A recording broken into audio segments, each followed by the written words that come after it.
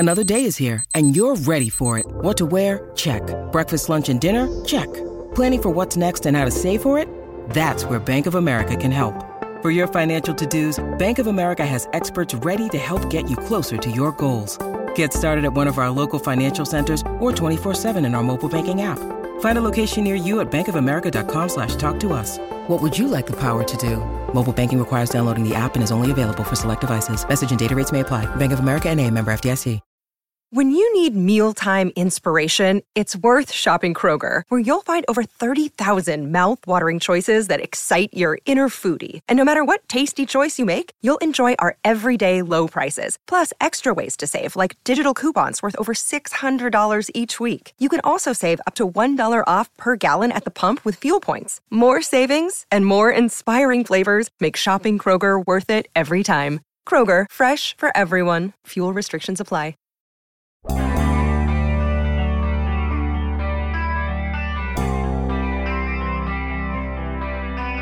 A run on quarterbacks? Heck yeah! Let's have a run on quarterbacks. Good morning to you. Good Wednesday morning. I'm Dejan Kovacevic of DK Pittsburgh Sports. This is Daily Shot of Steelers. It comes your way bright and early every weekday. If you're into hockey and or baseball, I also offer daily shots of Penguins and Pirates where you found this. Not necessarily in this order. The top of the NFL draft, a little more than a month from now, will include the following names. And I'm talking about the top 5, 6 even. Bryce Young, C.J. Stroud, Will Levis, Anthony Richardson. There's probably going to be a couple edge rushers up in that mix as well. But you're going to see quarterback after quarterback after quarterback taken. Because this isn't a complicated process for teams that need quarterbacks. Remember, that was your team just a year ago. So as they fall, and I love doing this. I love doing this every year. But last year was an exception, so it's time for a reminder. Every team that takes a quarterback is leaving behind a player that your team can actually use, because the Steelers will not be drafting a quarterback. They might end up with some Chris Oladokun type near the end. Remember, there is still a need for a third stringer. But for all these high picks, and there's a possibility, according to some scouting services, that a fifth quarterback could end up in the first round, not necessarily up in that high range. So what you're talking about here is a team that's sitting at 17, 32, and 49, but we're talking today mostly about the 17, that's going to have 1, 2, 3, 4 players out. 17 minus 4 equals 13. You learn something new every day. So the Steelers will have the 13th best player available to them in the draft, meaning non-quarterbacks. That can be a very, very good football player. Now, if you want to carry this concept on to other positions, you can say, well, listen, they're not chasing an edge rusher. And I just mentioned that edge rushers are up there, a couple of them actually in the top 10. And that's not to say that they'd pass on a Will Anderson if he drops, okay? I'm sure somebody would figure out a way to adjust accordingly at the Steelers' offices if they got some superstar that fell to them. But for the sake of this argument, and being as real gets, they're going to end up with someone who makes them very, very happy. If you're not familiar with the way the Steelers process under Omar Khan and Andy Weidel is going to work out, it'll be like this. And this is according to the team itself. What can you expect at Point Park University in downtown Pittsburgh?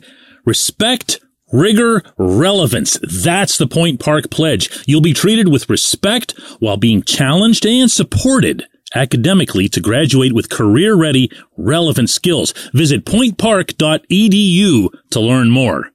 Weidel is going to make up the draft board. And the board will hold its own. The board will hold true through all 7 rounds. And now I'm basing that remark on the way Kevin Colbert did it, but, bear with me. We're going to put some pieces together here. The board holds, but as the pick comes due, you're going to see the Steelers on occasion say, hey, hang on. We already got one of those. Whatever position this happens to be.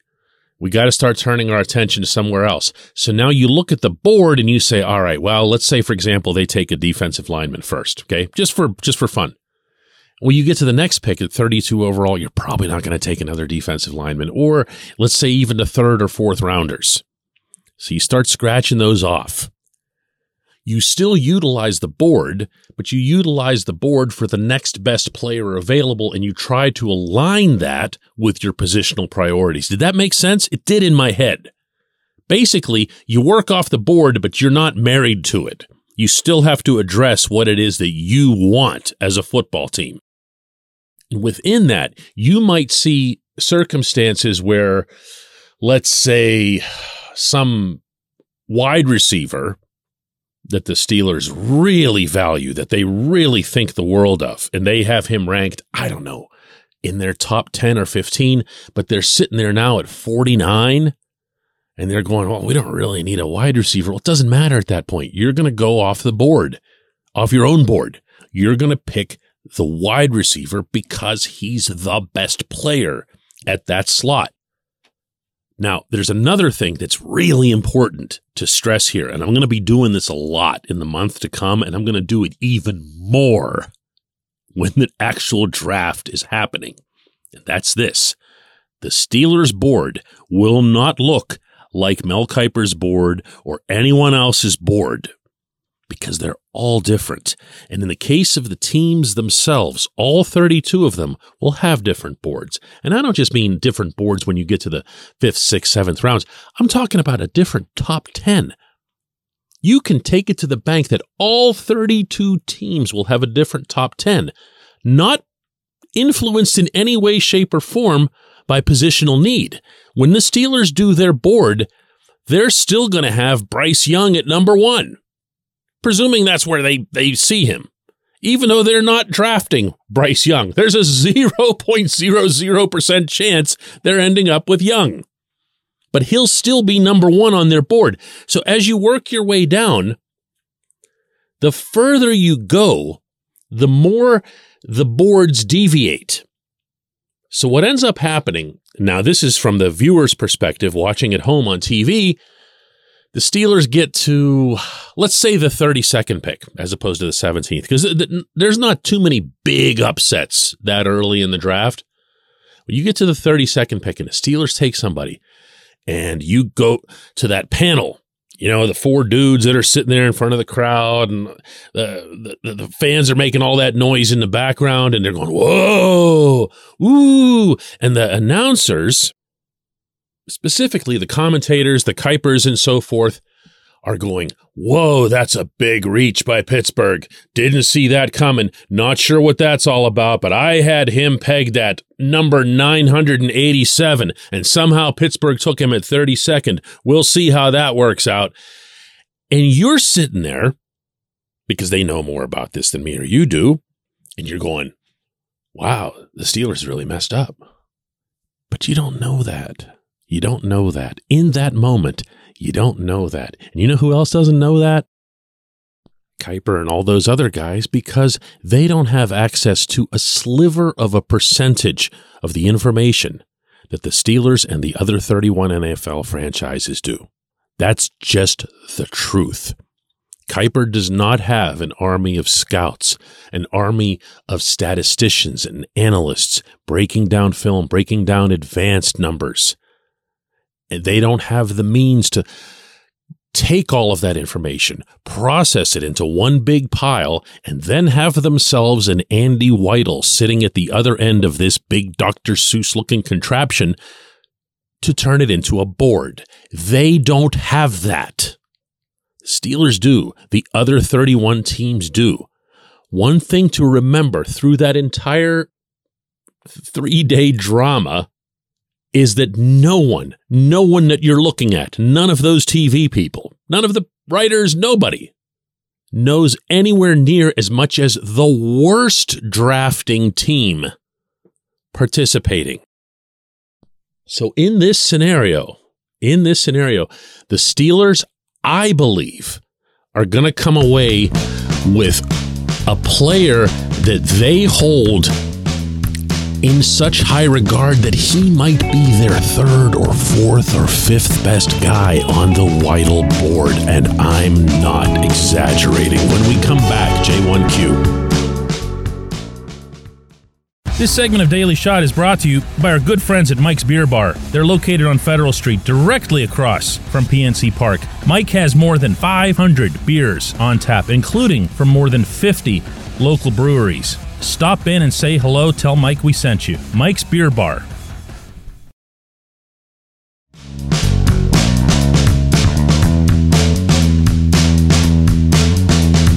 And today's J1Q comes from JJ, who says, "Hey DK, with the Devin Bush era now over, can we officially say that this was the worst draft transaction of the Kevin Colbert era? The Steelers had one decent season of play from Bush, and considering the amount of high draft capital invested to trade up to get him, this certainly held the franchise a couple of years back." I can't argue that, JJ. I've looked at different players who were selected who performed a lot worse than Bush did, and I'm thinking reflexively to Jarvis Jones. Man, I hate bringing up Jarvis in negative connotations all the time. This is like the nicest guy. I can't say enough about my professional experiences with Jarvis. It breaks my heart that someone who was that bright, that conscientious, who worked as hard as he did, just now only comes up in conversations about draft busts. It's such a cruel process. It really is.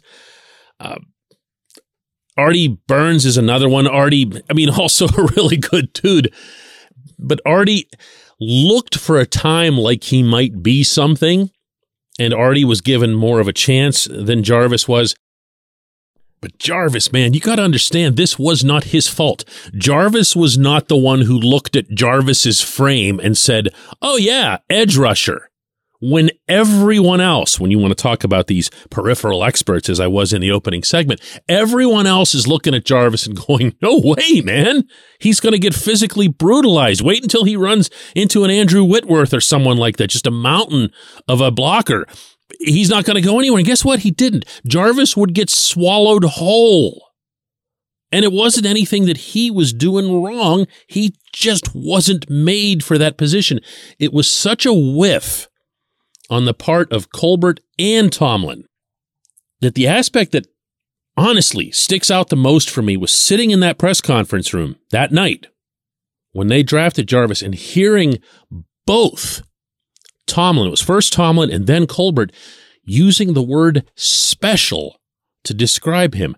Now, I'm happy to tell you they've not used that term again in a draft setting.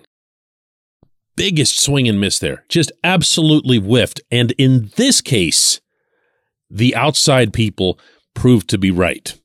Where Devin is concerned, it's a little different. I'm glad that you mentioned, that he wasn't always terrible. He wasn't. Those of us who have a memory, that go back as far as, 4 whole years can recall that Bush had a rookie year that had a lot of people thinking big. Got his hands on the football a lot. Remember that? You didn't see his hands on the football at all the last couple of years. What happened? Everyone knows what happened. The line of demarcation couldn't have been clearer. He blew out his knee. He needed a full year to recover from that. He needed another season, according to everybody involved, including the head coach, who really liked him, by the way.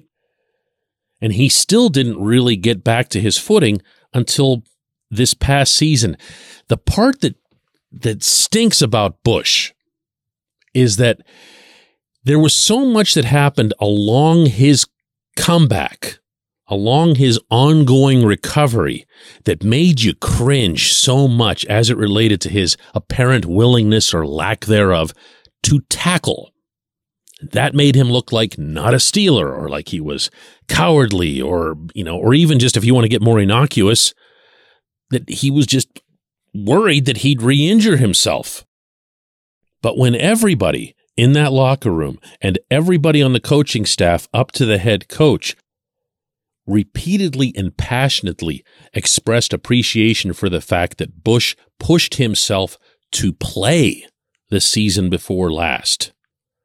That tells me a lot more about Bush and a lot more about other players who had similar injuries and didn't do likewise. And I'll respect that. I'll respect that about Bush. I'm not going to look at him as, some epic failure or whatever. I hope that he does really well in Seattle. I hope that he can find a way, whatever it is that motivates him or makes him happy, to thumb his nose at everybody who called him this or that. I don't know that it's going to happen. His style of play demands a special, I just used the word again, level of dynamism. He's got to be explosive because he's not a big dude at all. He has to get there and he's got to close and he's got to finish. And here's hoping he does that as a member of the Seahawks. I appreciate the question. A really good one. I appreciate everybody who listens to Daily Shot of Steelers. We'll do another one of these tomorrow.